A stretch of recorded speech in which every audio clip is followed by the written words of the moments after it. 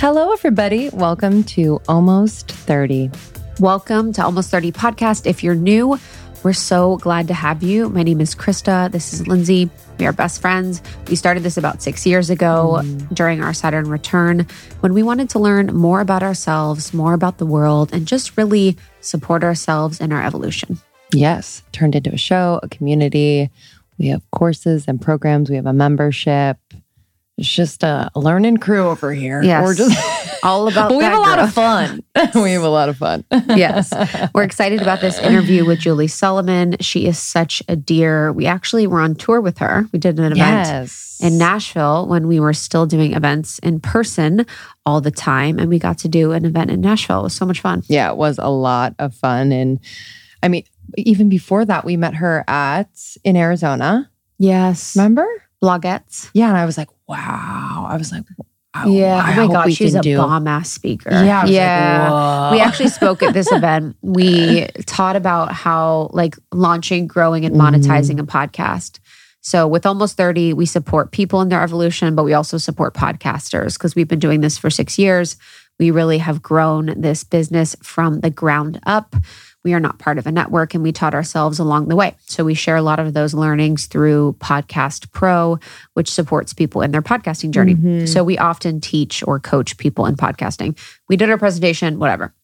Julie's was fire. She was a fucking bomb speaker. Yeah. I was like, oh my. I remember that. We were learned standing in the very so back of the much. room. I learned so much. Yeah, I did too. Yeah. Unbelievable. Now, Lindsay and I, that's part of our thing is we watch how people move, how people speak. You know, you kind of notice things. It's really bringing attention to subtleties and how subtle things make such an impact is so powerful. Yeah. I mean, you all listening can even do that today. In people that you meet and come in contact with or even observe, you can just take mental note of what feels good, what doesn't, what's powerful, what moves you. What kind of turns you off? I think it's just something from an observer standpoint that could be really helpful if you are wanting to, whether it is public speaking or just be a more mindful, thoughtful person in relationship. We did a cool podcast on that with Vanessa Van Edwards, who wrote the book Cues, all about studying voice, hand gestures, subtle things that really make a difference. You could even hear that in people's speech, the way people talk, the cadence, the intonation. When you think about why you like to be around someone, you can think a little bit deeper of what about being around that person feels good? Are they really animated? Are they really big in their movements? Do they make great eye contact? Are their shoulders relaxed? Is their jaw unclenched? Really, really getting particular about these things is powerful. And you can sort of apply those beautiful principles that you feel when you feel good around people to your life and support others. Yes, absolutely. Julie's new book is called Get What You Want, How to Go from Unseen to Unstoppable. I love her work because she makes it incredibly actionable. So she is taking you through various exercises, journaling practices, and sharing her personal stories to just help you understand what might be holding you back, like identifying your origin story, which can be so powerful, sometimes hard. Yes. To kind of pick at that limiting belief and understanding where it comes from, how deep it is, what exact stories and thoughts kind of always hover around that belief and how it affects decisions you make and relationships you have. Yeah, I think knowing what your origin story is the first step to unlearning it or reprogramming it. So you really have to get honest with that. I love the why am I talking part of the book. So it's one of those things that we women do. So many women, we tend to lean into a scarcity mindset or a need to control, fix, or be validated when we're communicating, which can often distort the true reason for sharing our voice. So this may happen when you're in a women's circle and there's people talking and maybe you feel like you have to talk. Maybe it's a feeling like you want to be validated or you want to control the situation or you're looking for people to notice you or see you. So just checking in with that feeling of why am I actually talking? Do I have something that feels true for me to say from the depths of my soul that feels like if no one reacted, I would still want to say it. If no one said anything or no one responded, I'd still want to say it. And finding a place where you can truly speak from confidence and clarity. I have a lot of moments where I'm like, why aren't you talking? Uh-huh. But I actually, Yeah, that's actually fucking hilarious. But I feel like my like personality style is like not to speak as much, but it's like I oftentimes after self inquiry, I'm like, okay, I actually did have stuff to say. 100%. But I couldn't in the moment. That's funny. You know what I mean? Yeah. Actually, because I'm that type of person sometimes, not always, but in intimate situations, I'm not talking. And it's the opposite. So when I am in situations, and this is actually me being judgmental, where I find people continuing to talk because they want to be validated, it actually drives me insane. Totally. Because there's part of me that's a little jealous. I'm like, gosh, I wish I could just freaking feel confident enough to rip. I'm like, I wish I could just blab on and think people are interested and just talk. I'm like so particular. I'm like, no one cares. Yeah. And here we are on a podcast. I know. I'm like, wild. I'm like, sometimes you guys are healing us. there are some moments like when we're here on the pod and I feel like what I want to ask or say is not quite being translated through the English language very well. And I will often have that thought of like, why am I talking? And then I'm like, it's my job. I actually have to talk right now. Yes, yeah. You got to get over it. I think something that our coach does very often is he will put his hand over his heart. So putting your hand on your body, whether it's on your belly or your heart or even on your forehead is a really powerful thing to just be like, taking a deep breath. Yeah, taking a deep breath. You can kind of create that space. You can check in and say, why am I talking? Or why am I not talking? You know, what's happening here? Like, yes. What is sort of going on with me not wanting to be seen or me feeling like I have to be seen to be safe? And yes. And always that self-inquiry. Yes. She also talks about the 3 tools to freedom, I think are really simple but powerful: awareness, acceptance, and action, and why they are super important in up-leveling your productivity and just success in all areas of your life. And, you know, I think the awareness piece is probably for me 50% of it. You know, once I become aware of something, then it's like everything else kind of shifts. And so my experience changes and then I'm able to see more clearly and accept and then take action. So it's a really, really powerful practice. Yeah, once you become aware of something, your whole lens is like, I just became aware of a pattern that I have that I'm like, this changes my perception of my whole life. You know, you can just perceive your life in one way and then you become aware of something and you're like, wow, everything that I thought I had perceived this one way, I'm actually perceiving this other way. And it's very interesting because it's like, what is true? Who even knows?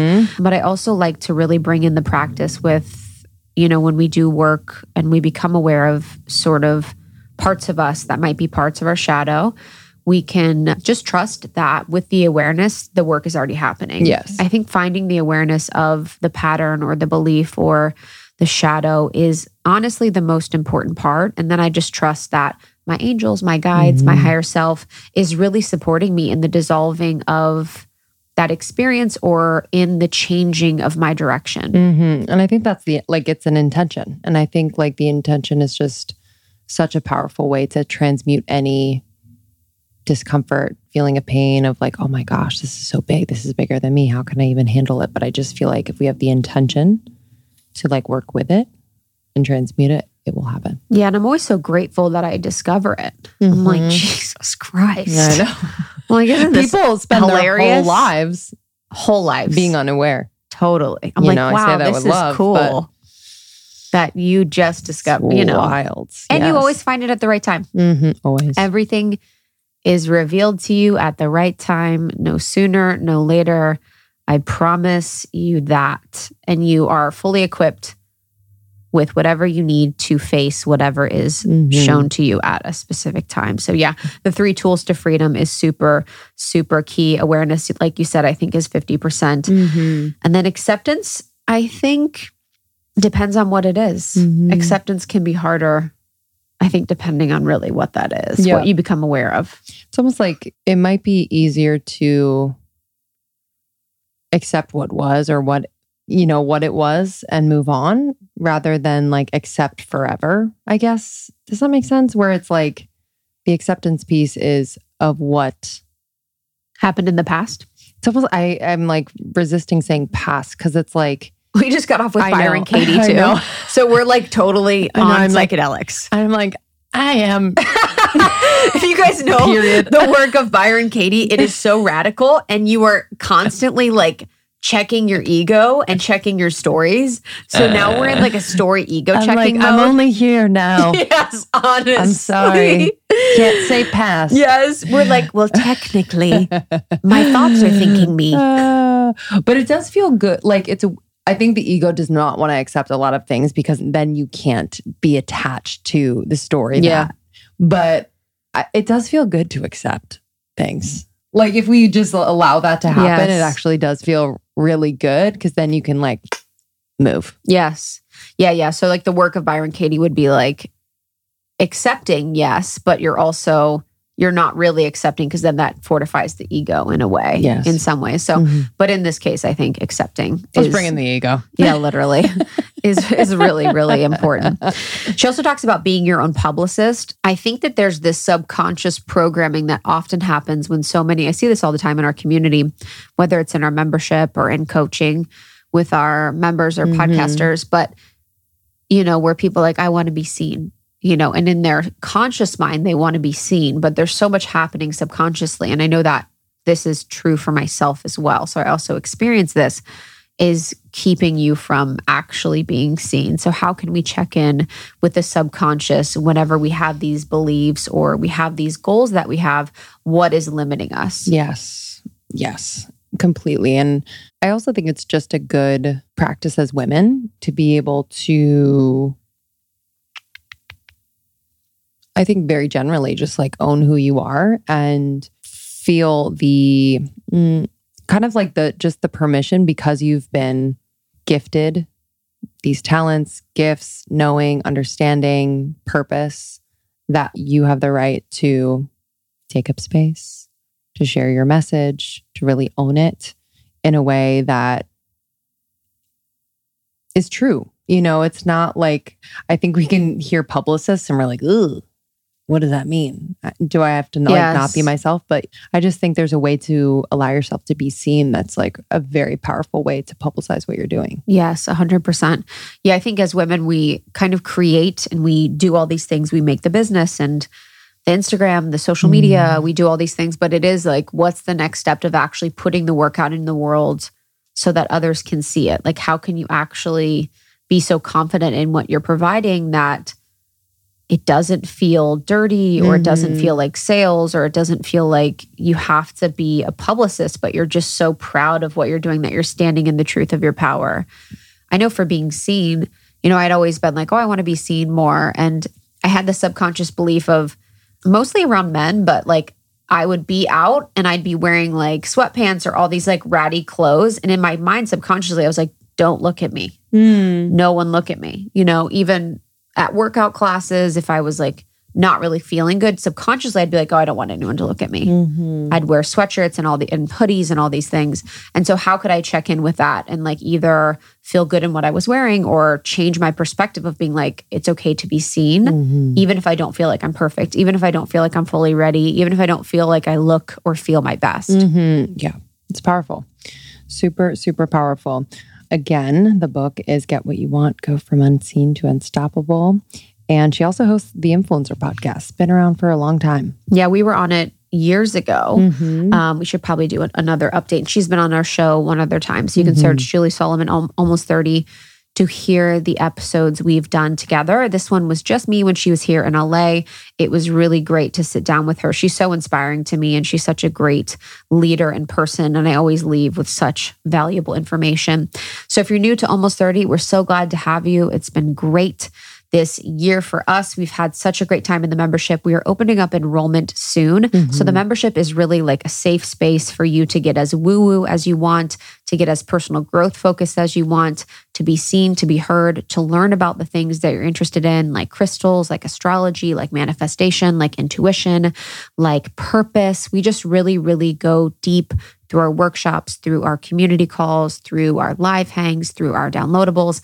It is the one-stop shop for all things Almost 30 and for all things your evolution. Yeah. And I just feel like what I hear from the community is that, people find themselves in towns and communities where like this isn't something that they can talk about often and feel accepted, inspired, connected. And so I just see the lit upness that happens when you all come together in the membership and you're able to do a workshop all together on something a little bit more woo-woo and spiritual, and just how profound that is to know that there are others out there and to know that you can just call forth that aspect of yourself a little bit more. I'm really excited to welcome new members. Welcome back, OG members. It's one of our favorite things we do. Yeah, it is the best. So almost30.com, you can find more information about our community. We have our Starseed quiz. Which star system are you from? It's just the best place. We're also on TikTok, Almost 30 Podcast, and on Instagram, Almost 30 Podcast. Thanks for listening, and we will see you on the other side of this one. We'll see you soon. Okay, our favorite blue light glasses company, BlueBlox, has rebranded. Congratulations, BlueBlox. This is super exciting. It is now called Bon Charge. Bon Charge is a holistic wellness brand with a huge range of wellness-backed products to optimize your life in every single way. And it's founded on science and inspired by nature, which we just really love. All Bon Charge products adopt ancestral ways of living in our modern day world, from blue light glasses to red light therapy to EMF management and circadian friendly lighting. Bon Charge products help you naturally address the issues of our modern day way of life effortlessly and with maximum impact. Listen, I love the blue light blocking glasses from Bon Charge. They are incredibly effective. I find they work the best over any blue light blocking glasses out there. Trust me, I have tried them. So yeah, I've put them to the test, and so have they. The science is on their website, so you can check that out. But again, our digital way of life, the technology around us, it is so incredible, right? We are an evolving society, but we must protect our systems, our bodies, our physical body, our energetic bodies. And I just am obsessed that this is part of their mission. So if you are someone who is, for example, in front of a computer all the time, or you are on your phone all the time, you find that you're under artificial lighting all the time, they have incredible products, not only their blue light glasses, they also have amazing products such as low blue light bulbs, EMF and 5G protection, 100% blackout sleep mask, which is my favorite sleep mask of all time. It blocks out all of the light, so I just get a really restful night's sleep. So you can really support every aspect of your health, of your daily life with products from Bon Charge. So go to boncharge.com right now, as they have a 25% off rebrand sale. This is major. Do not miss this. boncharge.com right now. You get 25% off. The discount code is applied at checkout. The website is boncharge.com. Okay? boncharge.com. Go right now. You're going to get 25% off for their rebrand sale. Enjoy.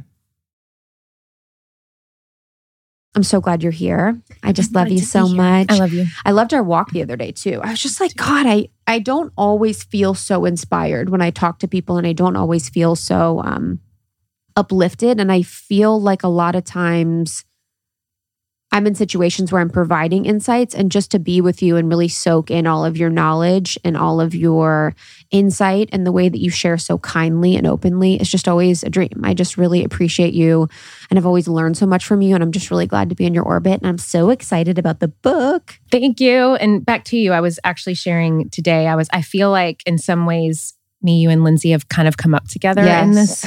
Yes. We were raised together. '100%. I remember meeting you guys for the first time, and Blogettes. Blogettes. We were talking about that the other day. You fucking crushed that presentation at Blogettes. I don't even remember if it made sense. I was I was blown away. I was like, yo, because me and Lindsay we study. Right. Because we want to be amazing speakers. We want to be amazing podcasters. Whenever you're in an industry, you want to study. So I'm like watching you. I'm like, this is incredible. And the room was packed. It was packed. You crushed. And I didn't even realize how packed it was at the time. I think that's like the other thing, which we can talk about gratitude. But I think having 2 years of the world being shut down, I really see how, even if I thought that I was grateful about things, like how much more gratitude I could have for things. Because that was a packed conference. And like, what an amazing opportunity that we all had to be able to be of service and to impact and to be there. I remember like how important it is to not take those things so lightly.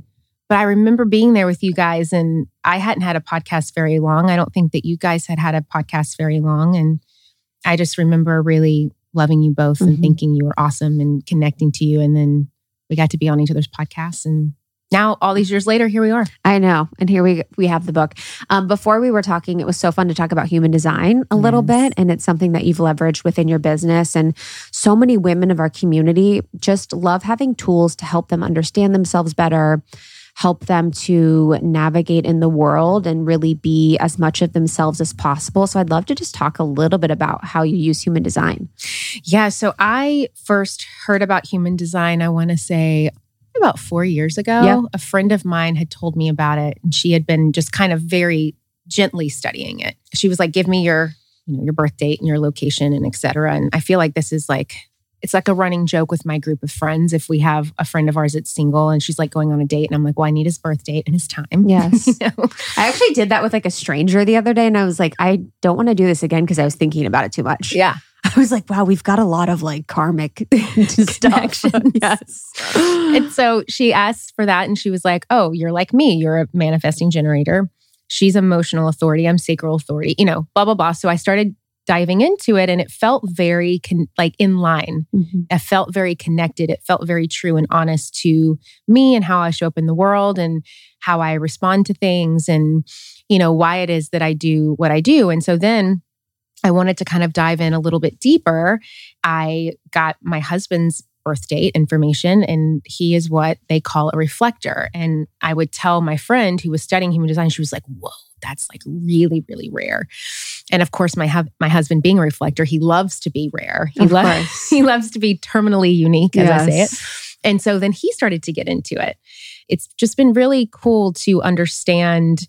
For me, the biggest takeaway of human design with my profile is the sacral authority and really rooting in my gut and making decisions from that gut-centered place. And even when I'm working with my team or even just in my relationship with my husband, I will say to them, can you ask me that in a yes-no way instead of an open-ended way? Because I am going to be able to respond better if I can say yes or no. It's helped me communicate better.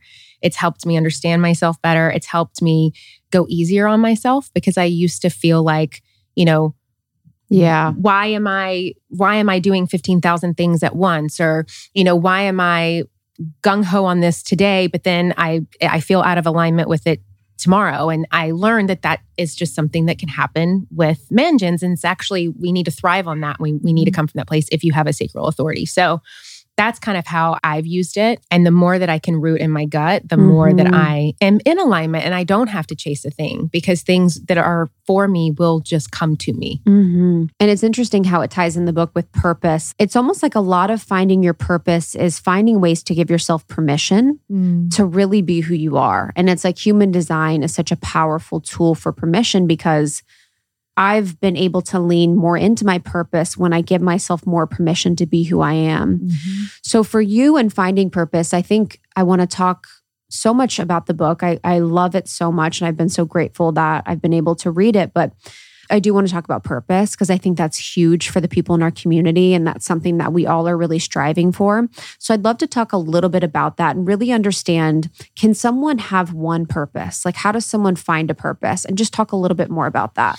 Yeah. So I share in the book because I think this is something that trips so many people up. Yes. They're like, what is my purpose? Or what is my passion? Or is there a difference between purpose and passion? I love that so much. What is my vision? And what you're like, are you smiling while you're doing it? Right. Like, it's like, But I get it. It's like, you're like, am I passionate about this? Right. Do I even like doing this? Yes. And I think that if we are asking ourselves those questions, that usually comes from the fact that you're not rooted in your purpose. And so how I explain it in the book, just from my own experience, I feel like your purpose is always your why. Your passions are the what.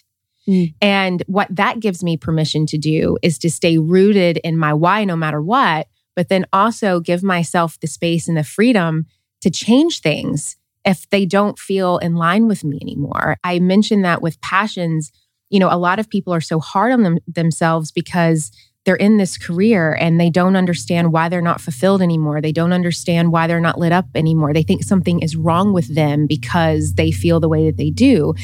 When really, I think it's just because your passions have started to pivot, but you're not following along. And so as long as you can get clear on what your purpose is and you stay rooted in that why, you give yourself the permission to change your passions. And I was talking to a girl about this once, and she was like, well, I don't know if that's true. I just can't quite figure that out because, I've always been passionate about singing or this or that. And I said, yeah, but think about like your boyfriend from 5th grade. Unless you married him, I doubt that you're still passionate about him. You're probably passionate about new things, but why you might have been lit up by him, maybe it was the connection or the way that he made you feel or whatever. Maybe that's still inside of you and a part of you and could be a part of your purpose and how you want to really share your voice with the world. But your passions do change. Clarifying that for myself gave me so much permission to follow what I think is really my purpose on this earth. And then also remembering that I can change my passions. And that's why I don't do PR anymore, because I'm not passionate about PR. It served its purpose and its time in my life, but then I wanted to activate my purpose in other ways. And so now I do that with a book. I do it with podcasting. I do that with coaching, with teaching. And then who knows where I'm going to be a year from now or 2 years from now or 5 years from now. And so I always say, start with the why.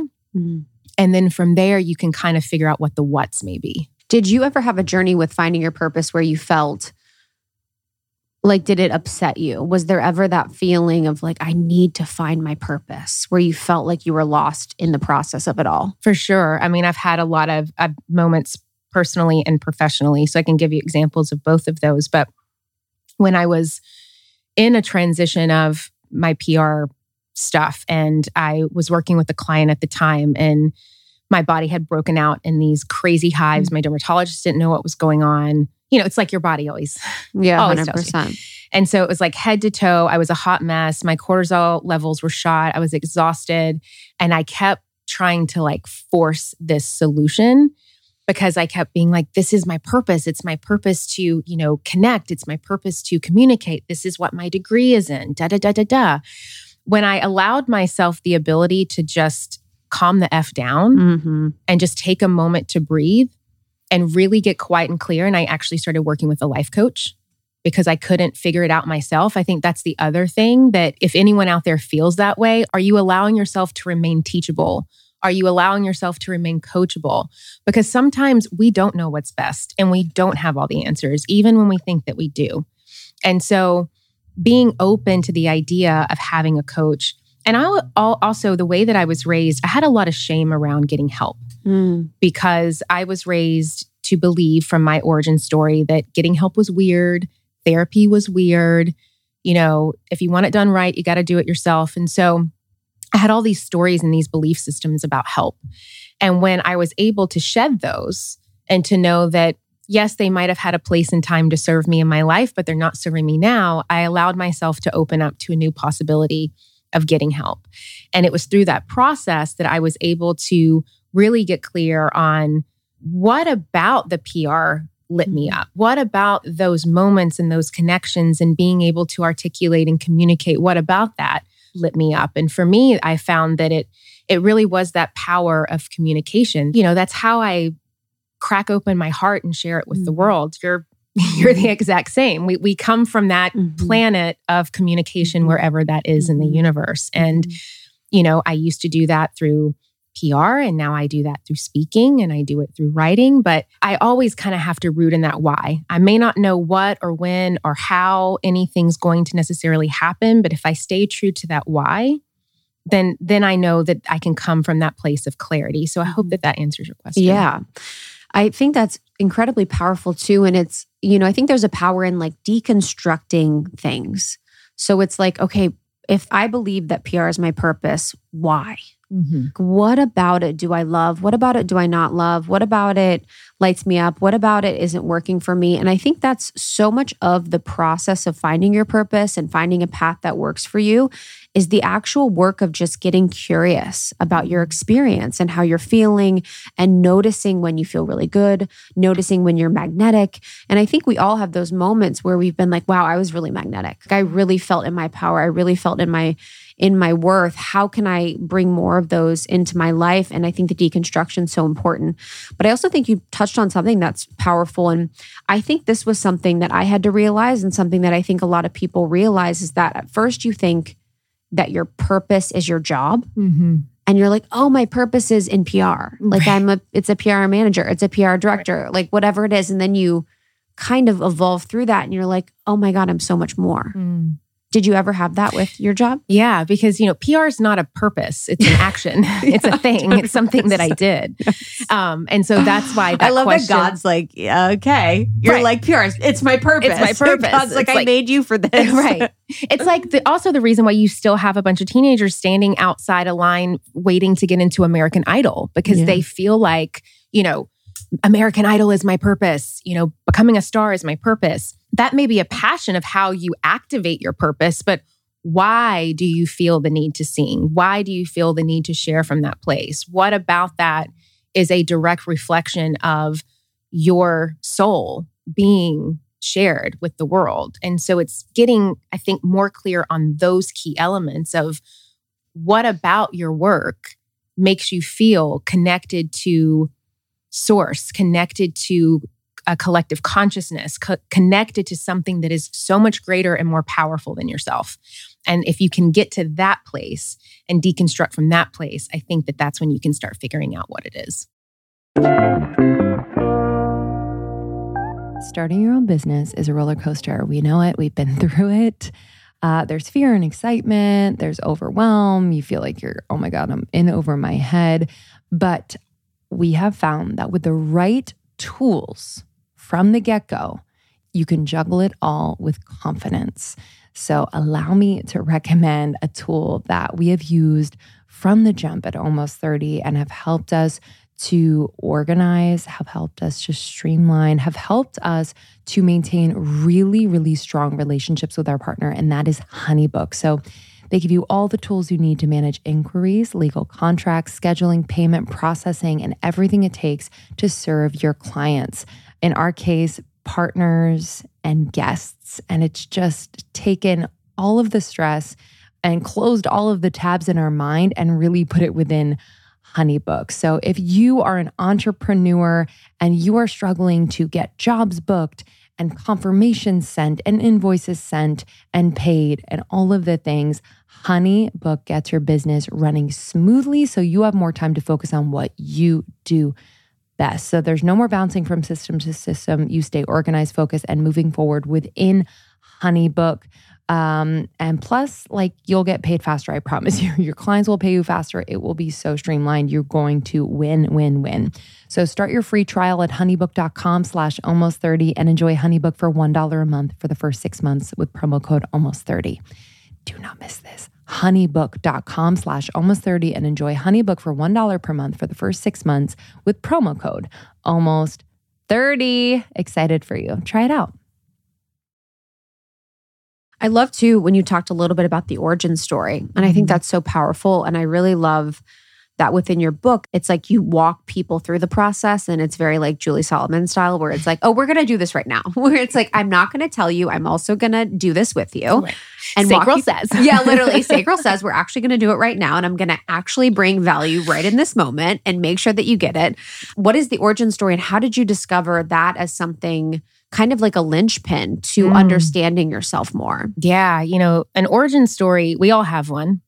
And to to me, an origin story is really, they're the stories and the belief systems. And, maybe if you come from a religious background, the belief systems around that really shape and define how you think and feel in the world and how you respond and react in the world. And so we all have one that is unique to each and every one of us. We see it in like the comic book world, right? It's like this person that has to, have this hero's journey, and they come back and they're able to, fight the shadow.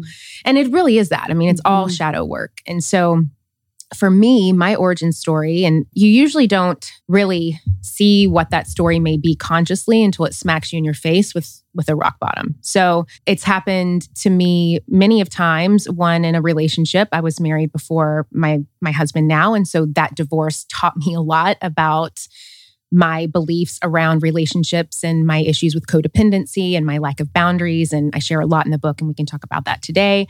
And then another part was my shame around money. And that came to a moment where I get a call from my husband, and he said, "When were you going to tell me about the credit card?" And what he didn't know is that for the last 3 years prior to that, I had been racking up credit card debt. And I had slowly but surely racked up about $30,000 of credit card debt, and I had completely kept it from him.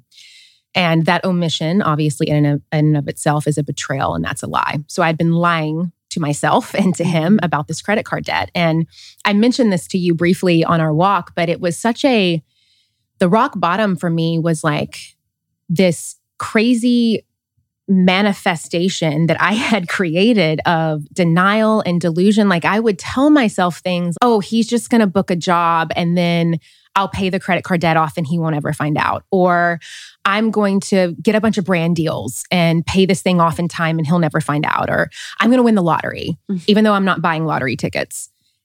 And like somehow pay it off and it's going to be fine. And it was all of these just very delusional way of thinking that got me in this moment. And I want to say too, that in a lot of ways, delusion and relentlessness for me can be a gift. Yeah. Because it allows me this focus to not give up. It allows me this capacity to think limitlessly.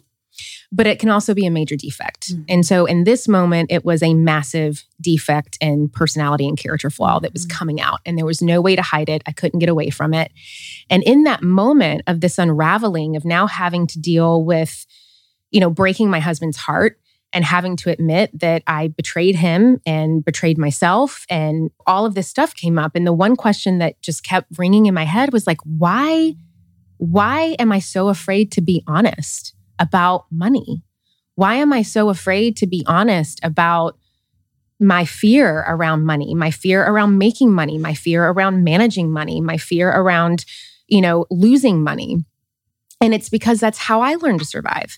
I came from a family that did not have a lot. We came from a very, very small town in Tennessee. My dad literally grew up in a shack with 8 brothers. I remember being a little girl and walking to the outhouse to go to the bathroom because my grandparents could not afford heat or indoor plumbing. And this was not 1942. I'm 37. This was the 90s.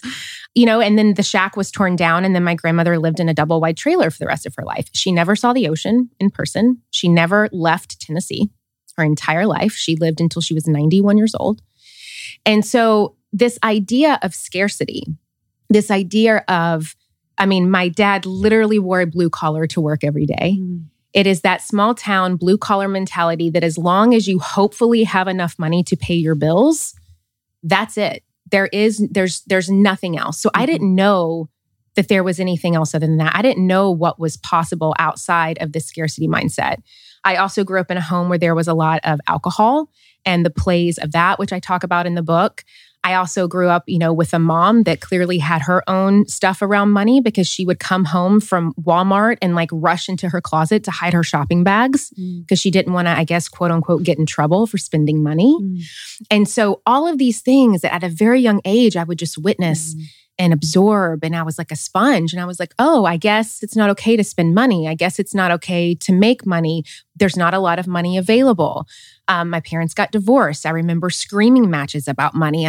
This was my belief. This was my origin story around money. So it started to make sense as to, oh, of course I'm doing this. I don't know that there's another option. I only see from my own lens of what I'm seeing right now. But I was also an adult. And so whatever those issues were no longer childhood issues or daddy issues or mommy issues. They were Julie issues. And I had to either face them or not. And so this being found out, which by the way is my worst fear ever, is being found out. And here I was being found out. I could see you having that as your fear. Ooh, yeah. I don't want to be found out. I'm bad. Oh, you're like, no, I'm perfect. Yes, I'm perfect. Everything's fine. Everything's fine. Literally. But what's crazy is, and me being, I'm a massive manifester. And so, but sometimes that can work for me or not. And so I literally manifested being found out because I was so terrified of being found out. Yes. It totally makes sense. So I was found out and I immediately, I got into therapy. I got into an incredible 12-step group called Al-Anon and really started to deconstruct my behaviors and my patterns and my way of thinking and why I reacted the way that I did, why I responded the way that I did. The other thing that I started to notice, even as I started to make a lot of money, and I think women, from what I've noticed through coaching, can relate to this. So I think it's important to share. I've seen women, including myself, do one of two things. They either make a lot of money and then it's like they throw it underneath a bed, like in a shoebox, because they're like, I don't want to lose the money or, I don't know what to do with this. Or they take it and they don't even have it for 2.5 seconds and they already spend it. And both of those are worthiness issues around money. I'm not worthy of using the money. I'm not worthy of having the money. It's not like worthy the hot potato. Exactly. So it's like, I'm either going to stash it under my bed and not ever touch it, or I'm going to spend it faster than I can make it.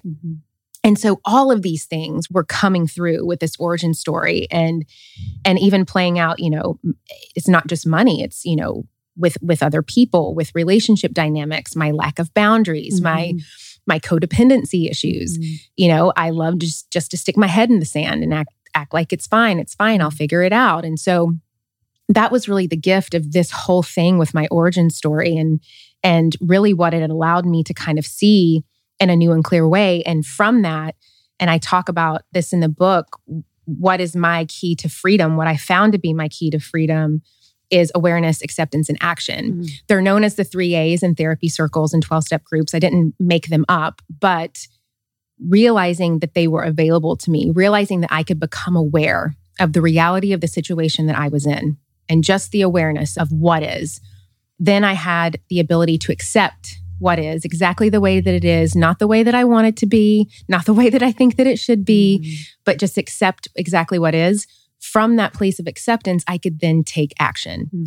And I could take action in a way that was serving me, not in a way that was being detrimental to my growth and to my relationships. Yeah, the awareness piece is so huge. That's what I feel like in so much healing, awareness is so underrated. Like our awareness is really, if you continue to bring loving kindness and loving awareness to whatever you're trying to heal or go through, that's a lot of the work. It can be painful. It can be messy. It can be really dramatic. It can be juicy. It can be long. It can be all of these things. But I'm like, when I bring loving awareness to my issues and to the things I'm trying to heal, that has been the most powerful thing for me. Then you can bring loving awareness, choose something different, accept just like you're talking about. But it's interesting, with the $30,000, it's almost like that was your proverbial closet. Your mom's putting the Walmart bags in the closet. You're like, okay, I've got to put some money in the closet. I've got to hide it. And with, the codependency and the boundaries, I think that was something, I want to talk about money as well, but I also want to talk about the codependency and boundaries because I'm actually understanding that for myself as well. And I never would have thought, I remember Lindsay would be like, I'm codependent. And I'm like, yeah, you are, bitch. I'm not, whatever. Sucks to be you. Yeah, I'm like, wow, crazy. I thought codependency was I don't know. I thought it was you really cared about what people think, but I do in a way that's different. It's you perceive it to be different, but yeah.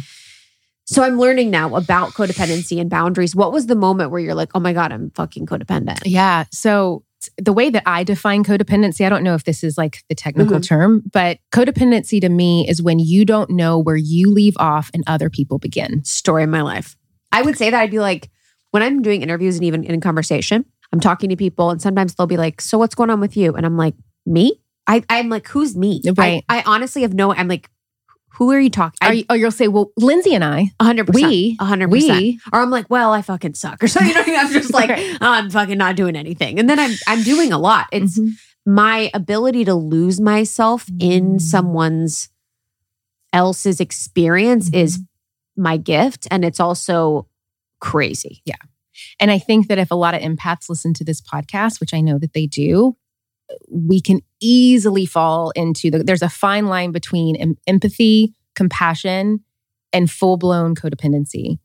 And for my fellow empaths, something that really helped me with that codependency line is that I always thought, because again, I don't know where other people leave off and I begin when I'm not in a recovered state of codependency, but I always thought that I had really good ideas about how everybody else should live. And if they would just listen to me, the world would be a better place. Their life would be a better place. They could get what they want, and maybe that's true. But at the end of the day, I'm not anyone else's. I'm not God. I'm not that powerful. I can't even necessarily do that in my own life 24/7. So what makes me think that I know what's best for other people, even if I am so self-righteous that I think that that is so true? And so what's helped me is that, and I give some tools in the book, but if you offer help more than once, you're trying to control. And so the awareness there is like when someone else is speaking, do I feel this urge to offer help? And if they don't want my help, am I going to feel an urge to offer it again and again and again and again? The other thing that has helped me tremendously is I do something called I wait for the question mark. If someone does not ask me a question, I do not jump in with my great ideas and my thoughts and my innovations and my opinions and what I think is best for them. And those two things have really, really helped me with being able to hold space in a way where I'm saying, I see you, I hear you, I'm with you, but I am not you, and I don't know what's best for you. Yes. I think that's the biggest thing is I don't know what's best for you. And really letting go of that. I had a friend I was really close with I'm still close with her, but we were in this mode where I remember she was in this really, really toxic relationship still is, 20 years of my life. And I remember this moment where I was fucking ill. I was like, I cannot, and I wasn't even in the relationship. Right. I was like, I can't do this anymore. Right. I woke up, I was like crying. I'm like, I was sick. And I'm like, what are you doing? What are you doing? This is not your life, your relationship. It's not going to change. You need to completely let go of expectation that this person's going to do what you want them to do, learn the lesson you want them to learn. And just like, wow, I need to really let go of this. And it's just been, at that time, it was codependency and it's sort of shown up in different areas of my life. And I think especially as a woman, it shows up for me where I will prioritize people's needs over my own. I will be incredibly uncomfortable in a situation where I'm not in service to the other person fully. And that's kind of my pattern where I'm like, and same for you. It's like be offering help, trying to control, giving them, you're like, my worthiness is in your service to people. And it's like, how can I bring it back and like bring my own energy back? And it's like, my worthiness is in my existence and not so much what connections do you want? What advice do you want? How can I listen? How can I support you? How can I do all these things? And it was almost like I would completely abandon myself to be whatever this person would want me to be. And I don't think people would probably think that of me, but I don't think as much. But when you're in an intimate moment, especially with certain type of women, because it would be sort of like my mom dynamic where I'd be playing out that mother dynamic of having this experience with a powerful woman or a woman that has a specific energy signature where I'd very much be in a submissive mode to them. And I was like a dream for narcissists a lot of time because I was like the best sort of like sidekick for their experience, Yeah. But going to Al-Anon, like that's powerful and really getting that serious of help. I think for a lot of people, they sort of have these ideas, and I think the Insta therapy creates this situation where people are like, I read a graphic and I am Healed. I am healed. I am all good and I understand this. Yes. Yes. Or they live with the label. Right. And it's, you're like, I'm a recovered codependent, or I'm, in recovery. So what was like the process for you where you're like, I'm going to actually take the steps to work on my boundaries and codependency and take this very seriously? It was when I knew that what I was doing wasn't working.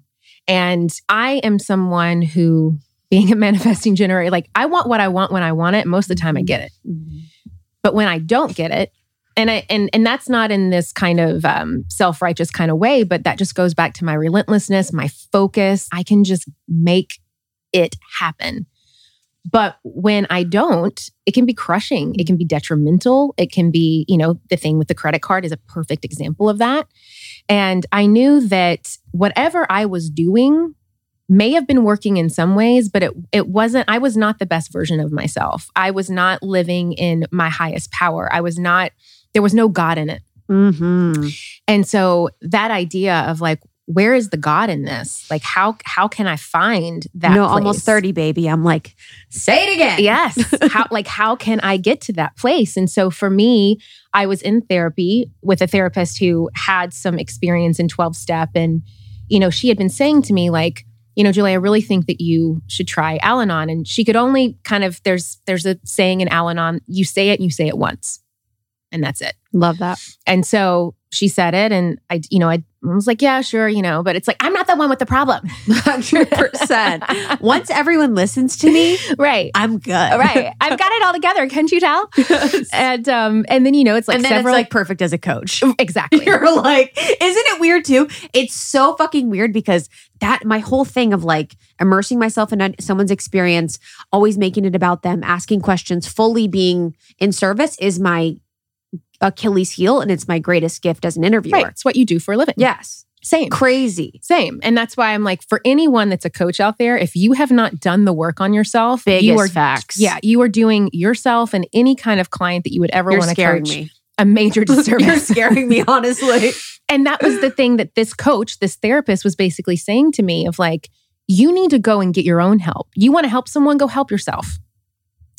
And so it was that moment of the credit card debt and then kind of beating around that bush of like not wanting to go to it. And that's a big thing for Al-Anons because Al-Anon is a program for anyone that has ever been affected by drugs or alcohol, whether that's a parent, a spouse, a sibling, a friend, whatever.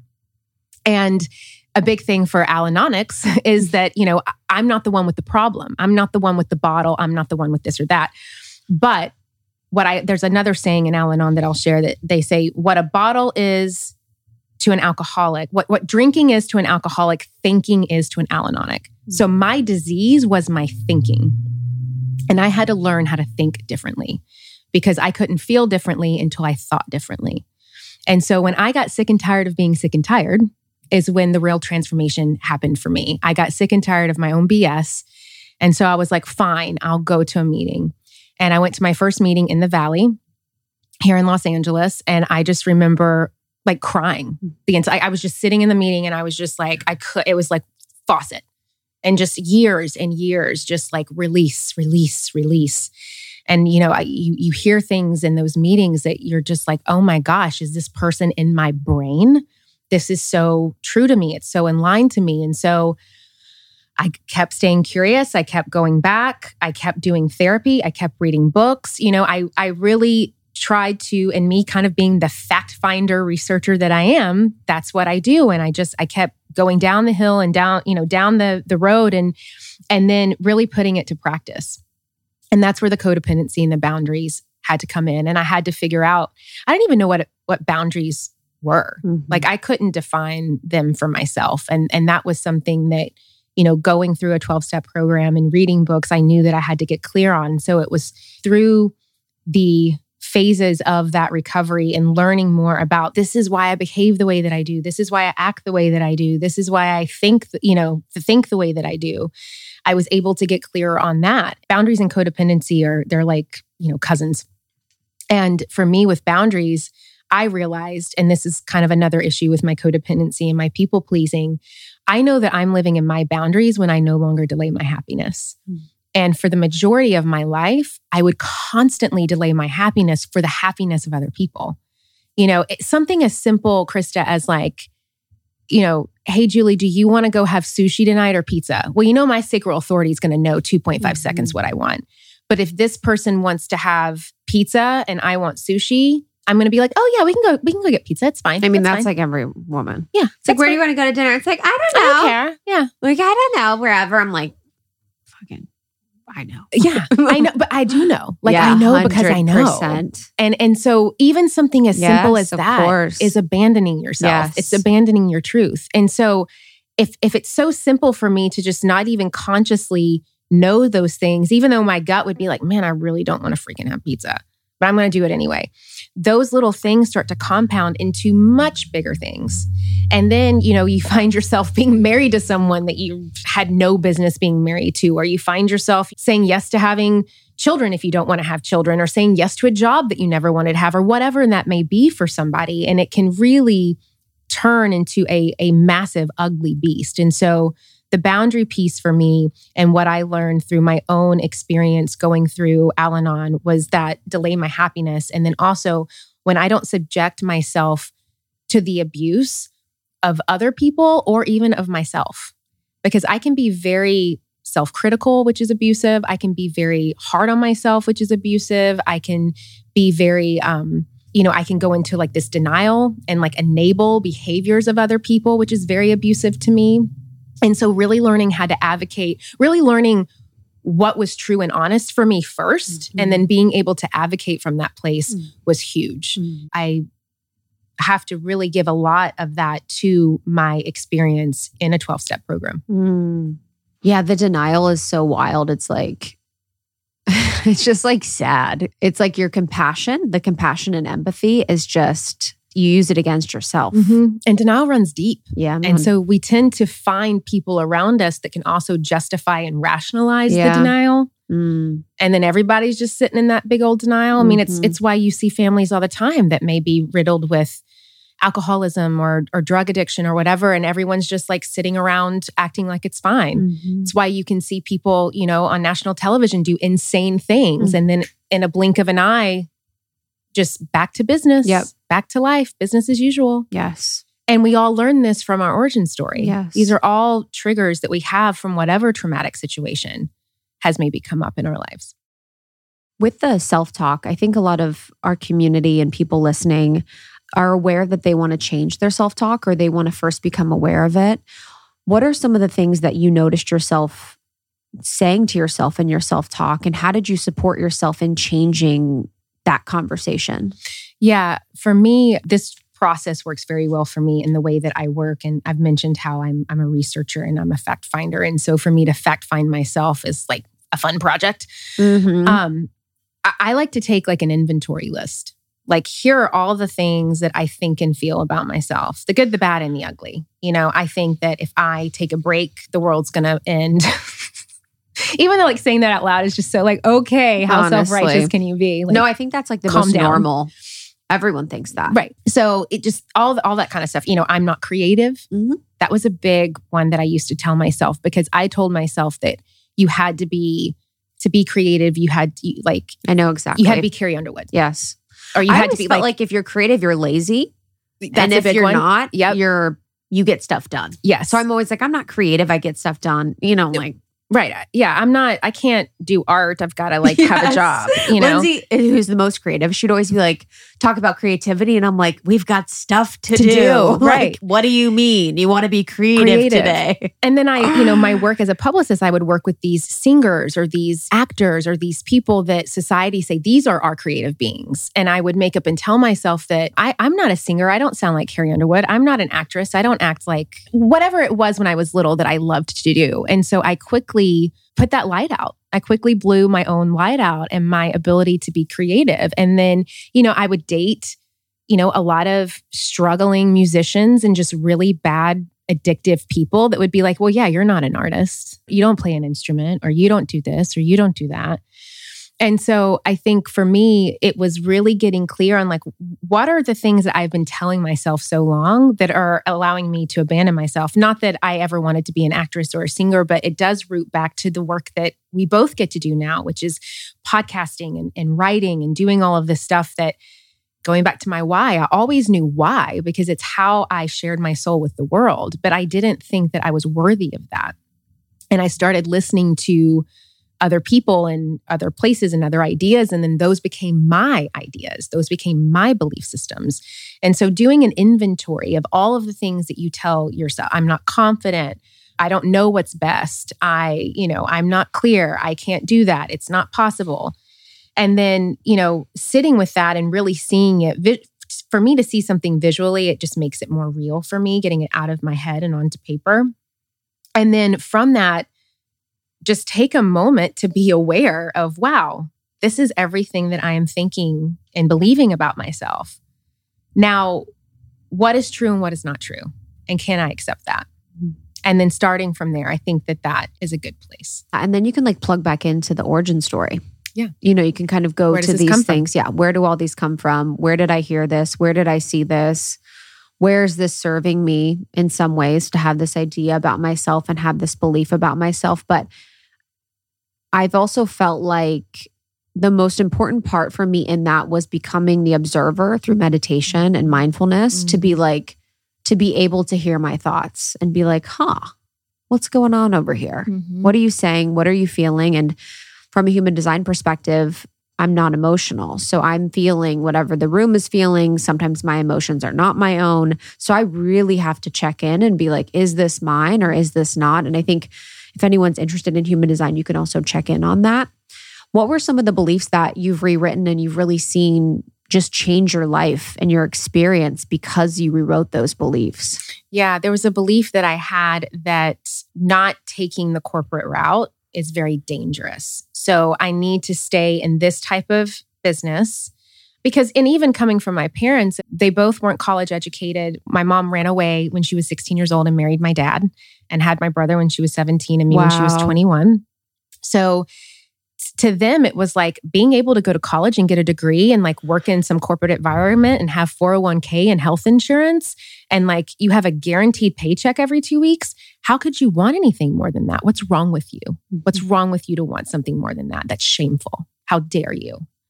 And so that is what I believed. I believed that something was inherently bad about me and wrong about me because I didn't want to have that path. Every being, every morsel, every molecule in my body was raging against that. But I kept going anyways because that's what I was supposed to do, quote unquote. And so for me, getting clear on that and saying, okay, I see this, but this is not mine. This is not my fear. This is not my belief. This is not, that's my parents' stuff. So thank you for trying to keep me safe, but I'm going to give that back to you. And now I'm going to set on a new path of what I believe is possible. And that was believing that I could trust myself enough to try out what I wanted to do that was entrepreneurial, which is a very creative and artistic endeavor. That I wanted to be able to create a type of work environment that I actually enjoyed, that actually lit me up, that I got to have conversations with people that inspired me, that I got to actually be an architect for change and not just some run of the mill, and that's how I felt in corporate. For a lot of people, they love a corporate environment, but for my true self, I felt just this vacant version of myself trying to fit into something that wasn't meant to be.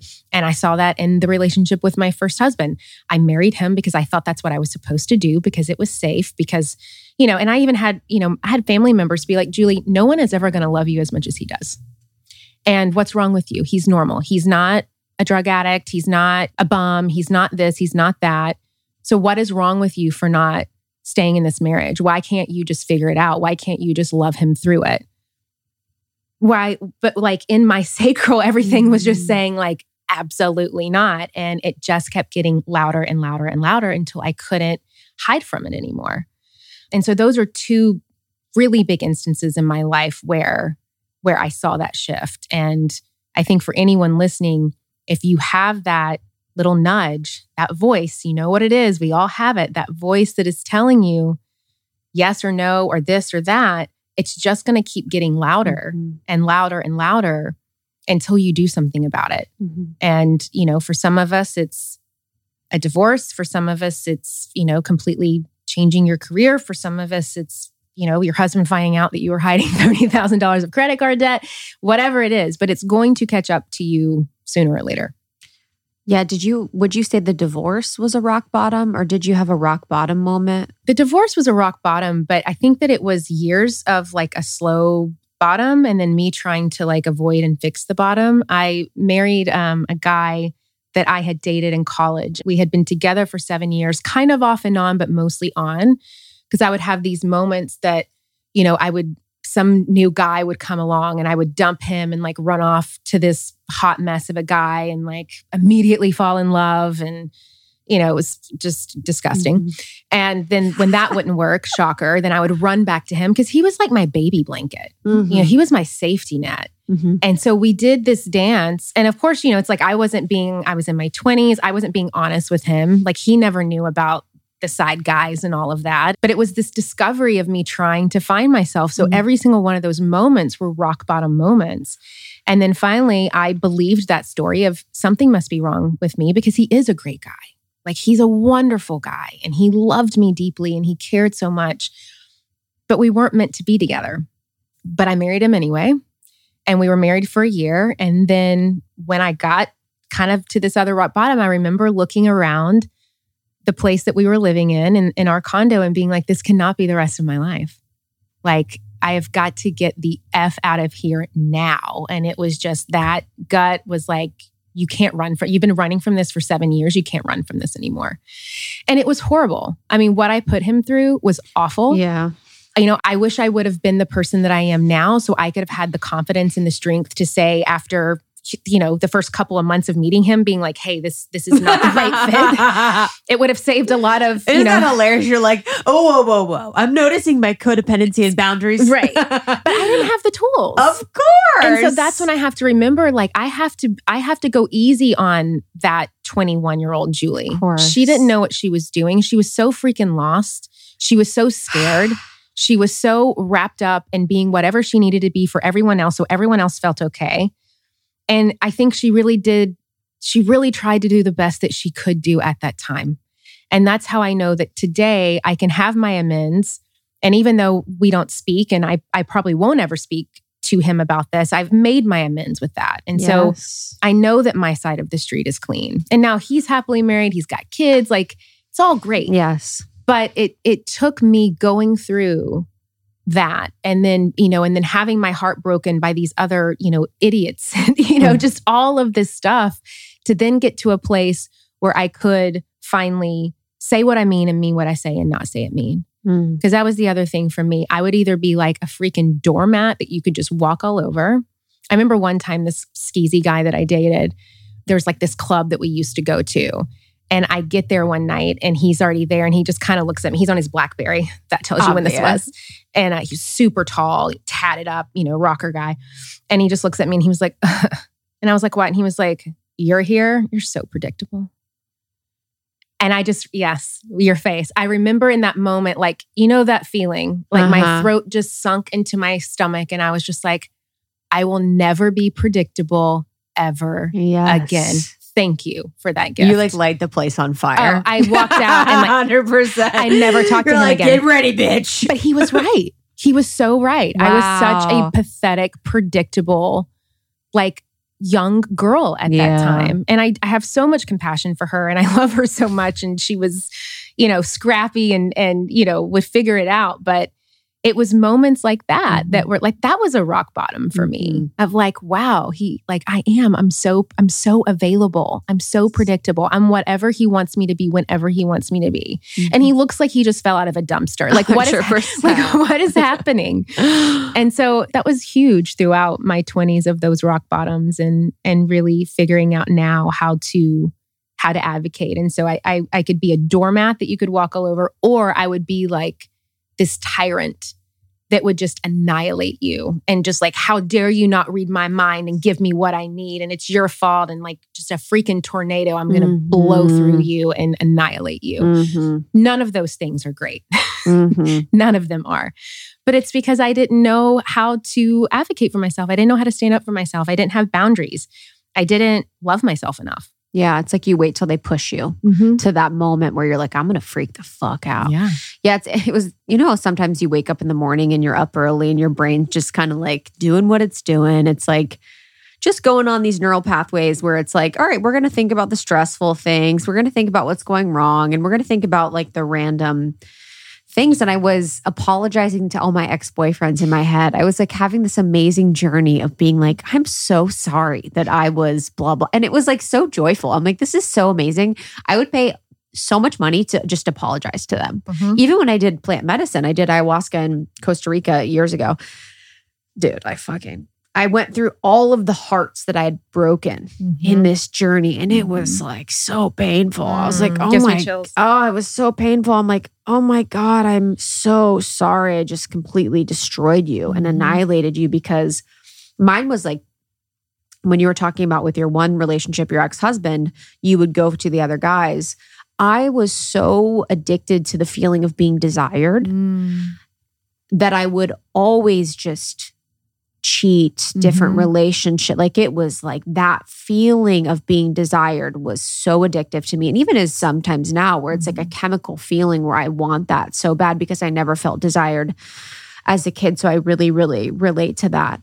When you talk about, your situation with your husband, how did you prepare yourself to be with someone in a healthy way where you were like, I'm going to do it different and I want this to be something that lasts and I want it to feel healthy. Yeah. Jonathan, who's my husband, who I adore, and he's magical and amazing and a reflector and an actor and an Enneagram 4 and all of the things.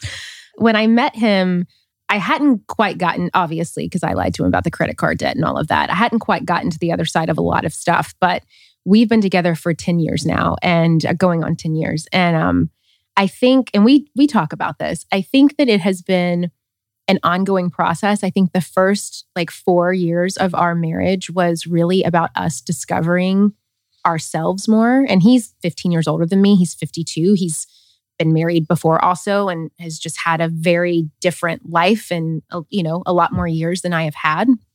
But for me in this marriage, and I think what makes it work and what makes it different is that the first piece that you were just talking about with desire, I would get very bored with people. Yes. And what I learned in Al-Anon— once they liked me back, I'm like, right, I gotta go. I gotta go. But what I learned in Al-Anon is my part of my kind of makeup, my defect, disease, whatever you would label it as, I'm not gonna be satisfied with a normal, quote unquote, normal guy. That's what's up. I need somebody who's a little bit, they got a flair to them, and that may not always be fun.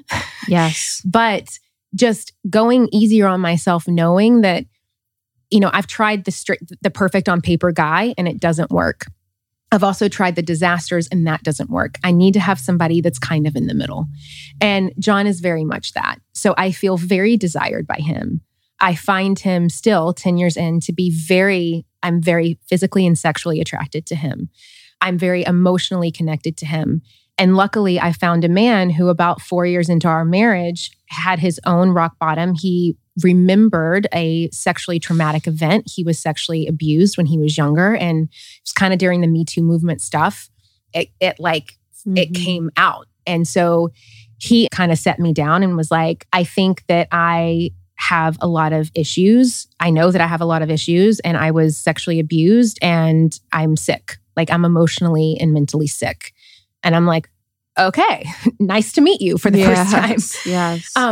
But I think that it was our decision to go get our own help, to go down our own roads that allowed us to really come to this beautiful place of interdependence. And I don't think my husband would care by sharing with this, but he's been through every NAAAS, like you name it, he's been through it all.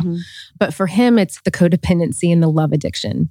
And so when he was able to identify that and identify the root of where that came from his own sexual trauma, he was able to really start getting the help that he needed, because he would go through, he would do a bunch of drugs and then cut clean, or drink a lot and then cut clean. And it's like, it wasn't fixing the main problem for him. So when he was able to really identify that core for him, which was the sexual trauma, he was able to really do the work. I think that's what has been able to save our marriage, is that he has a process and, therapy and programs and stuff that he works, and I have my own thing, and we're able to really come to a place of compassion and love for each other and hold space in a way that is really, really deep on a really deep soul level. And if you're into the woo, apparently we've had like 7 lives together. So there's also that. I'm sure. Me and Lindsay too. Exactly. Did you know that the drugs we take to manage period cramps were invented in the 1950s and exclusively tested on men? What? It's literally outrageous that there hasn't been more innovation when it comes to periods. Daloon is changing that with dietitian formulated solutions that relieve our symptoms while actually supporting cycle health.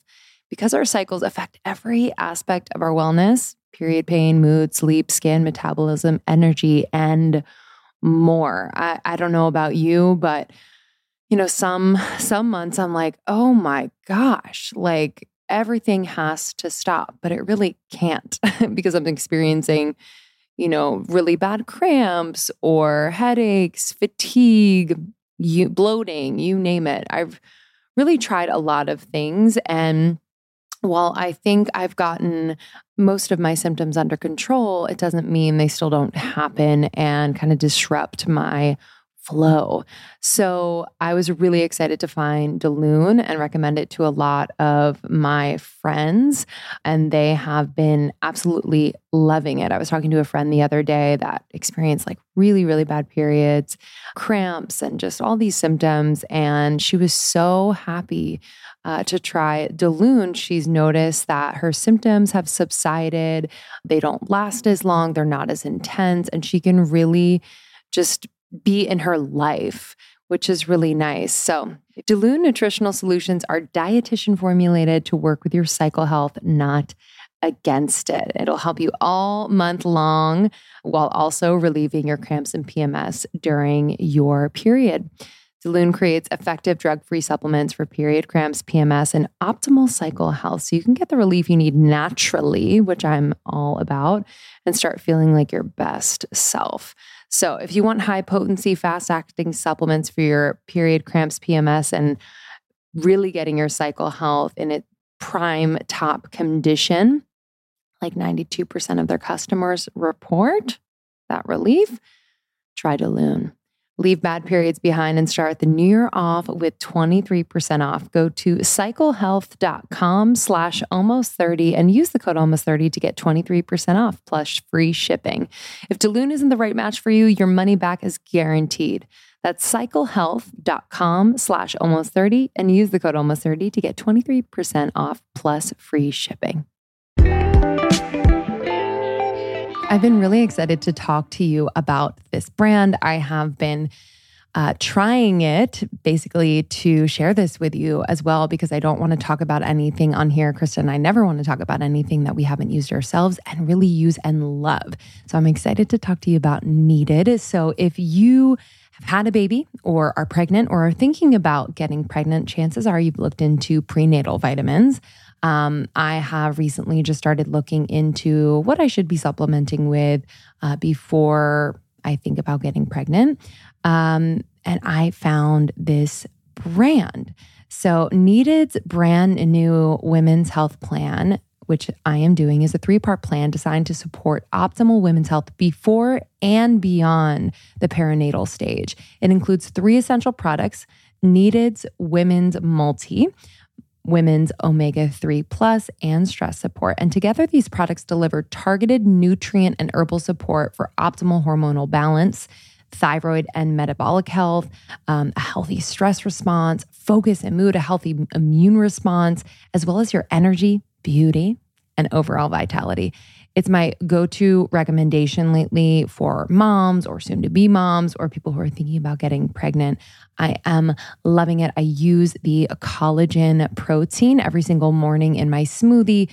There is no weird taste. It blends beautifully. And I really love that this plan includes needed stress support. Again, it's adaptogenic, and the Nervine botanical blend balances and uplifts your mood because you can be going through a lot of hormonal changes. So this is super supported. So you can get started with Needed's Women's Health Plan. Head to thisisneeded.com and use code almost30 for 30% off. I did want to also mention that not only is it important that women take prenatals before, during, and after, but hello, men. Men need prenatal nutritional support too. So listen, it's Men's Health Awareness Month, and this month our friends at Needed are raising awareness about men's role in the preconception period. Super important. Hello, men. If you're listening, I know you're out there, or at least your significant other is here listening, so you can spread the word. Sperm contributes to 50% of a baby's DNA, and male factors are responsible for roughly 1/3 to 1/2 of all instances of infertility and pregnancy loss. So this role that men have and the quality of their sperm is just understated and super, super important. So Needed's Men Multi contains 23 optimally dosed vitamins and minerals like B12 for energy, active folate, vitamin C, vitamin E, selenium, all the things. So check out the men's line. It also includes a pre and probiotic, omega-3. I think you are going to love it. So let's do this together. Get started right now. Thisisneeded.com. Again, use code almost30 for 30% off. How major. Thisisneeded.com. Use code almost30 for 30% off. Yeah, in that it's crazy because those things, they just bring you closer together. You know, they just really crack you open in a way that a life of perfection and peace and ease doesn't always do. And it's so interesting because I've heard of that a good amount, where there's all of a sudden this unlocking of a memory and you're able to really see what had happened and sort of why you are the way you are. In a lot of those situations where you're in NA or SA or you have those type of tendencies or addictions, a lot of times it goes back to sexual assault and trauma. And so was that the first time he had ever really sort of come to that realization? Yeah. Wow. And he, and with him, with, a lot of just issues that he had throughout his life with sex and with love. And for him, what he was able to even uncover it more, that the sexual trauma was a huge kicking off point. But then when he was a little boy, he was dyslexic. And it was back when they didn't test for things. If you had a learning disability, then you were just special needs and you're going to go on the short bus. And, they did not support you. And he remembered having to stand up in the middle of class and read. And he got so scared that he peed on himself in front of the entire class. And so there was just a lot of shame around him speaking up and being able to use his voice. And then his voice was taken away from him when he was sexually assaulted. And so it was this perpetual, how do I give and receive love? And how do I give and receive affection? And then that compounded into a multitude of different addictions throughout, his life. And then remembering that moment allowed him to get to the root of his love stuff, that I would call it. What a gift.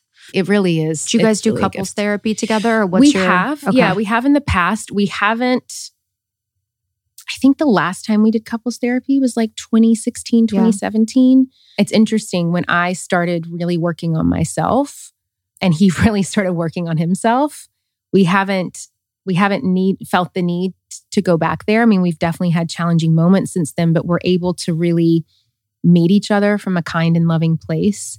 We don't yell. We have in the past, but now we don't scream in our home. We don't yell. Even if it's like trying to yell at the kids to get their attention, we don't yell in the home. I will go to them and talk to them. And that's for both of us, that yelling and screaming are big triggers because that's what would happen in our homes. Even if my mom needed me, she would just scream and it was so triggering. Yes. So it's just even little things like that allow us to regulate our emotions more and our nervous system more. has also been really, really helpful. And really for me understanding what compassion is, because I didn't know what it was for a very long time, and learning more about him of like, this is why he communicates the way that he does, or this is why he's saying this right now. And knowing that I don't have to fix him, that I can just let him speak and share and just be there. Yeah, with codependency, it's like a blurred line, compassion and control, trying to fix someone or control them. And I'm really learning that difference of how are you actually being truly compassionate where you're a witness to not trying to change, trying to be understanding, but not try and control or just like insert yourself into it. It's so hard. And I feel like so many people listening that maybe are codependent or empathetic, just having a little noodle on that concept, because there is such a difference between the two. Yeah, there is. And that really helped me when I was able to truly not only conceptually understand what I'm about to say, but actually believe it, is that the most loving thing that I think you could do for anyone is giving them the dignity to live their own life and to experience life and to have the consequences of life, because that's going to allow them to have their own rock bottoms. If I kept interjecting into my husband, like what if he even remembered the sexual trauma? Who knows? But when I'm able to get out of the way a little bit and let someone experience life, miraculous things can happen. And I think that's the hardest thing. I heard a man say once in a 12-step room, and this was so powerful to me, that he said that he had to let his son hit a rock bottom, even if that meant his son killing himself, and that he could not stop it. And I was just like, as a mom, especially, I was like, wow, I don't know if I could say that, but wow, that's some surrender right there. That is some powerful surrender. Yeah, because it only delays things. If you're going to be with someone, just kind of keeping them at, I've always thought about that, especially in relationships. If you're just keeping them at that level where they almost are going to hit the rock bottom, but you're not letting them hit it. Here's the cushion. Yeah, here's the cushion every time. You're kind of preventing them from that. You're preventing them from really like some of the most important parts of their life and their experience. And I realize that in friendships. I realize that in my relationships. It's like you really have to just be witness to whatever people's process is. And even in the book, you talked a lot about something I really related to, which is one of your core values being freedom. And I think that was something I had to realize in my life of when I'd kind of try and figure out my values or my, what motivates me. And it really always comes down to freedom. How were you able to really figure out the importance of freedom in your life? And I guess for people listening, they might not see freedom in like the dynamic, colorful way that we do, and the way that it really is that like fuel for us. So how do you see freedom playing such a big role in your life? Freedom is so relative to people. Freedom to one person could be, I want to be able to go to TJ Maxx and buy the jeans from like shit, girl, from the 7 jeans one. Exactly. Bitch, yes. Please. I want to go and be able to buy the Paige jeans. Yes. And not the ones that are on discount in the back of the store. Someone else's idea of freedom could be, I want to be able to take my family on a European vacation and not have to nickel and dime the entire experience. Somebody else's idea of freedom may be, I want to live in the Hollywood Hills and drive a Range Rover and, have a beach house in Malibu. Somebody else's idea of freedom may be like, I want to be able to wake up every day and, not have to put a suit on and go into an office. I think it's first getting clear on what does freedom mean to you. I always like to give examples of tangible kind of vision ideas, because that's what helps me. So that was the first thing for me, is really clearly defining freedom. And I think a lot of times people feel like they can't get what they want because they don't know what they want. And that could be true, but we always know what we want because we always know what we don't want. And so if we can start with what we don't want. And so that's what I think with like an idea of like a freedom list, like write down all the things that you no longer want to experience. I no longer want to, have to have a car note. I no longer want to, whatever those things that you feel you are a prisoner to, metaphorically, etc. write those down. And then you can very clearly start to see the antithesis or the opposite of those things and start mapping out what freedom means to you. Once you're able to get clear on that, then you can start working towards how to activate that and get to that place in your own life. And so for me, freedom for a long time was, I didn't want to feel like my paycheck was contingent on somebody giving it to me. So there's some pressure there on my end to make it happen. I have to give it to myself, but it's ultimately up to me. And for me, there's a lot of freedom that comes with that. I wanted to be able to work from anywhere. For me, there's a lot of freedom that comes with that. You know, my husband travels a lot for his work, so I wanted to be able to travel with him if I wanted to. But and then in some ways, you know, I have friends that they don't ever want to have kids because they don't see a freedom in having children. They see more freedom in not having children. To me, children give me a lot of freedom because they keep me in check. They make me stay present. And to me, it's so easy for me to kind of like go in 15,000 different directions and not stay in the present moment. And so presence to me is freedom. And, you know, I think that it's really mapping what those things may be for each and every person. And I say that in the book, being a prisoner to nothing or no one, that's a big thing for me. Feeling that I am free, I am at liberty to think and feel for myself and to make my own decisions and to, you know, live and act as if I am coming from this place of choices. 100%. Yeah, freedom is, it's like, for me, it's like a frictionless existence. You know, it's like, I'm going to wake up. What do I want to do? Right. What's going on? Do I want to buy this?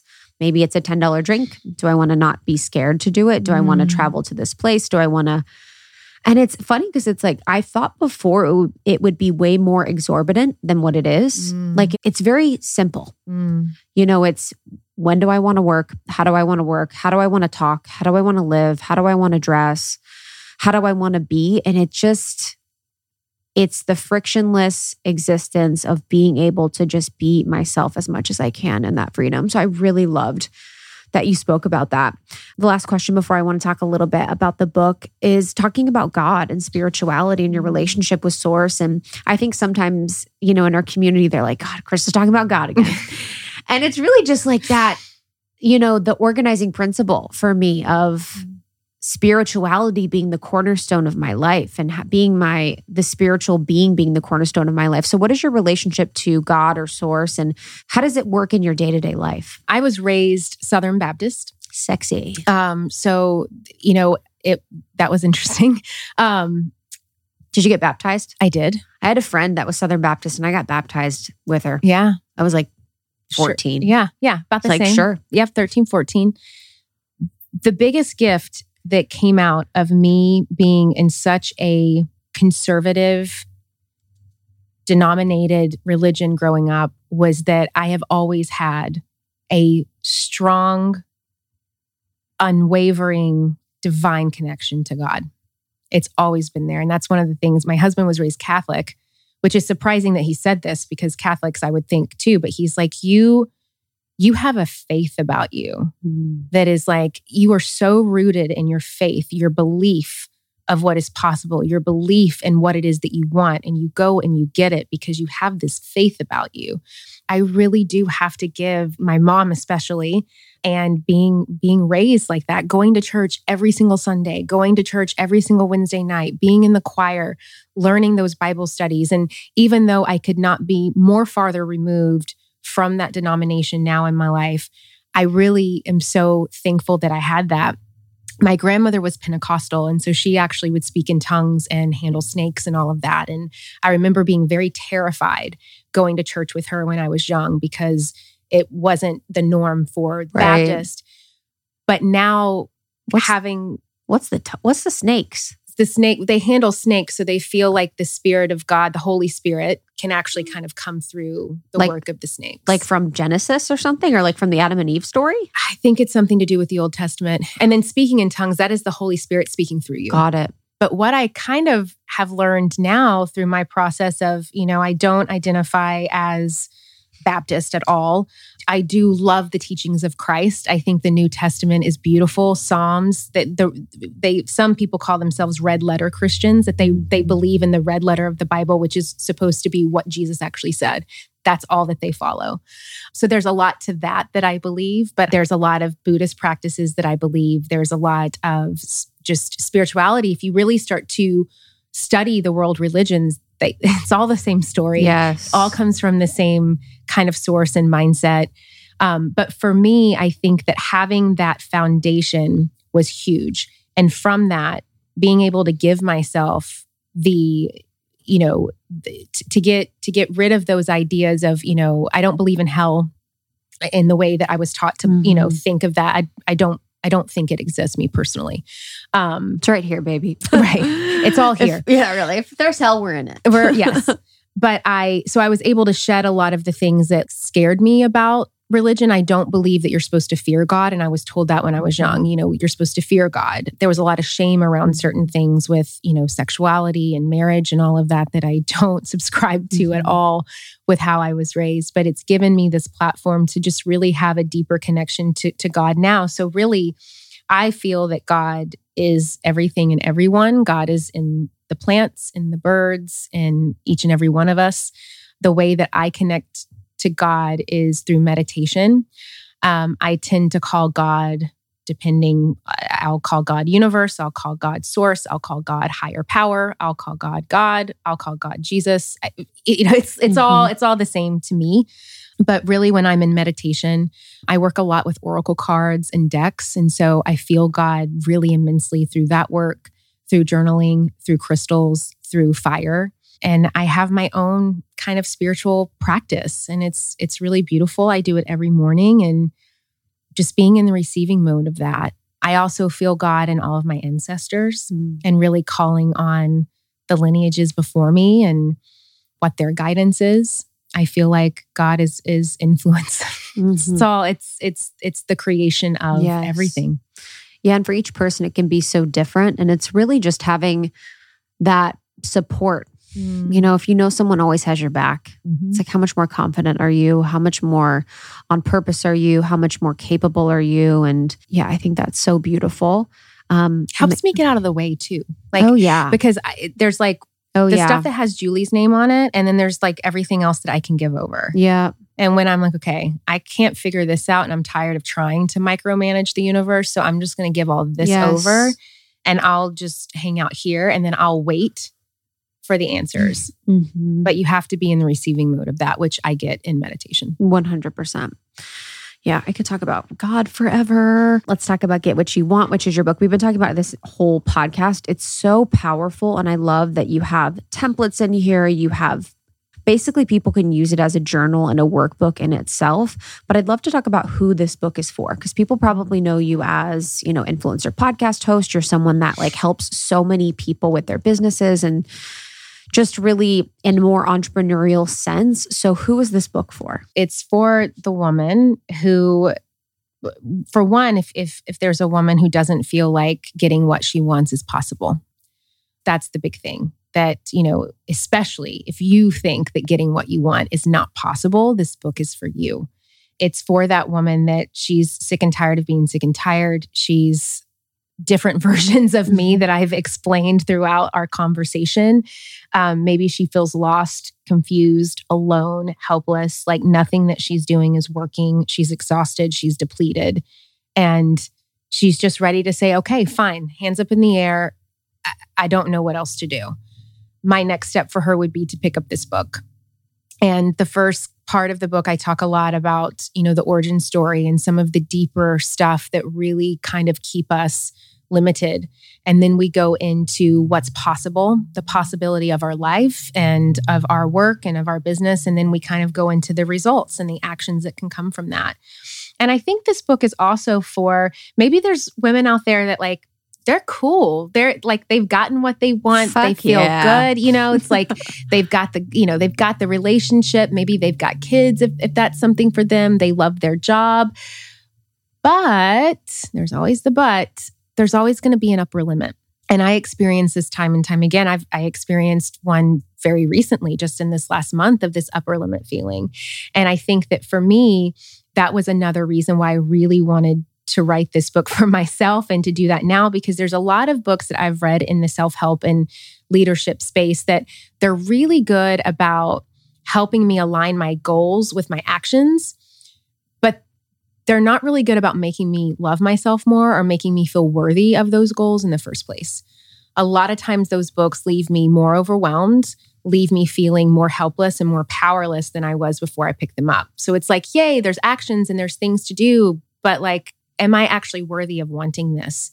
And so I think that if there's any woman like myself and, maybe like you, Krista, because I feel like we have a lot in common and we're on similar paths, with our development, is that we can achieve things and we can make big things happen, but there's always going to be a next level. And there's always going to be this thing that we want and this thing that we aspire to have. And I think that with every dream of a next level, or with every next level that you're going to, there's going to be a full-on identity crisis. Mm-hmm. And so how do you prepare for that? And so this book would also be for that woman. If she's feeling like, I do want more, I want to expand, I want to crack open more, but I'm having these limit issues, or, I feel like I should just be satisfied so far with what's happening, or maybe I want to try something new and, where is this coming from? There's always a next layer to kind of peel back. So I would say it's for those two types of women. Yes. And just on that quickly, what is an upper limit for people that don't know? I kind of define an upper limit as, and it's Gay Hendricks wrote a book called The Big Leap. And so this is where it comes from. I'll define it kind of in a story. So Gay talks about how he's sitting in an office and it's like this high-rise glass office. It's amazing. It's beautiful. Everything is great. He got this promotion. It's awesome. And he can't help but being freaked out and worried about his daughter going to a sleepover that night and if she was going to get scared about not being at home sleeping. And it's like he couldn't allow himself just to revel in the moment of this beautiful, amazing moment that he had just had, that he had just created, that he had just manifested. He had to go immediately into like problem. And so that's to me kind of an upper limit, is that we can achieve all this stuff, but then right when we get to it, it's like we can't get further because we have this idea or this belief or this thing that we're telling ourselves that's keeping us from expanding to that next level. Mm-hmm. And I've had it a lot with this book. I share, I get very vulnerable and I share a lot in this book that I've never shared publicly before.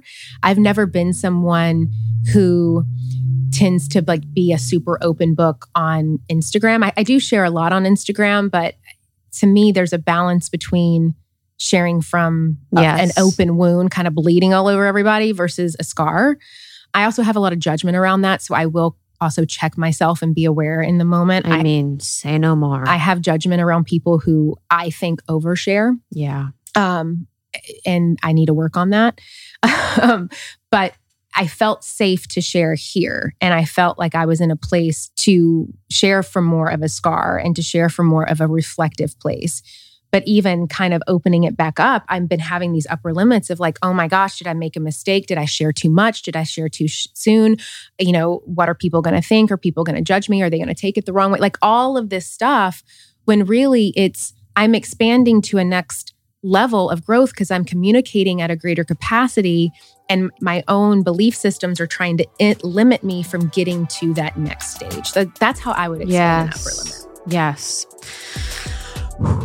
This has been so much fun. I love you so much. I love you. I love talking to you. I'm so excited about the book, you guys. It is so good. I can't wait to use it because I didn't want to write in it yet, but I can't wait to use it and write in it. And I love the quote polls. You have really, really good quote polls. One of the quote polls that I really loved that you said was, a vision without focus is just a fantasy. Mm-hmm. A vision without focus is a fantasy. I love that. There's so much good in here. So get what you want. Julie Solomon, Influencer Podcast. We were on a few years ago. You can listen to Julie on our show 2 years ago. Wow. And find you on Instagram, juliesolomon.com. It's juliesolomon.net. .net, bitch. You can get the book wherever books are sold, wherever you like to buy books. And I'm at Jules, Juls, Solomon, Solomon on Instagram. And for all of you out there that may be like my husband, who's dyslexic, that don't like to read books, there is an Audible version of it that I got to record, which I really enjoy doing. So you can pick up the Audible and you can listen to it obviously you love to listen to things because you're a podcast listener. So that may be a better fit for you. But I love you so much. I love Lindsay so much. You know, I always have you guys in my heart and I always have your back. And I can't wait to have you both back on to talk about your future book that you will be writing. Books are happening, baby. Now I feel that's an upper limit moment, you know, now I feel so rooted in what I'm actually going to write a book about that it doesn't feel like it's just like the book where people are like, what are your tools and tactics for living a whatever? Be yourself. Yeah, literally. It's like, be authentic. Be authentic. Okay. We love you guys. We'll see you soon. Bye.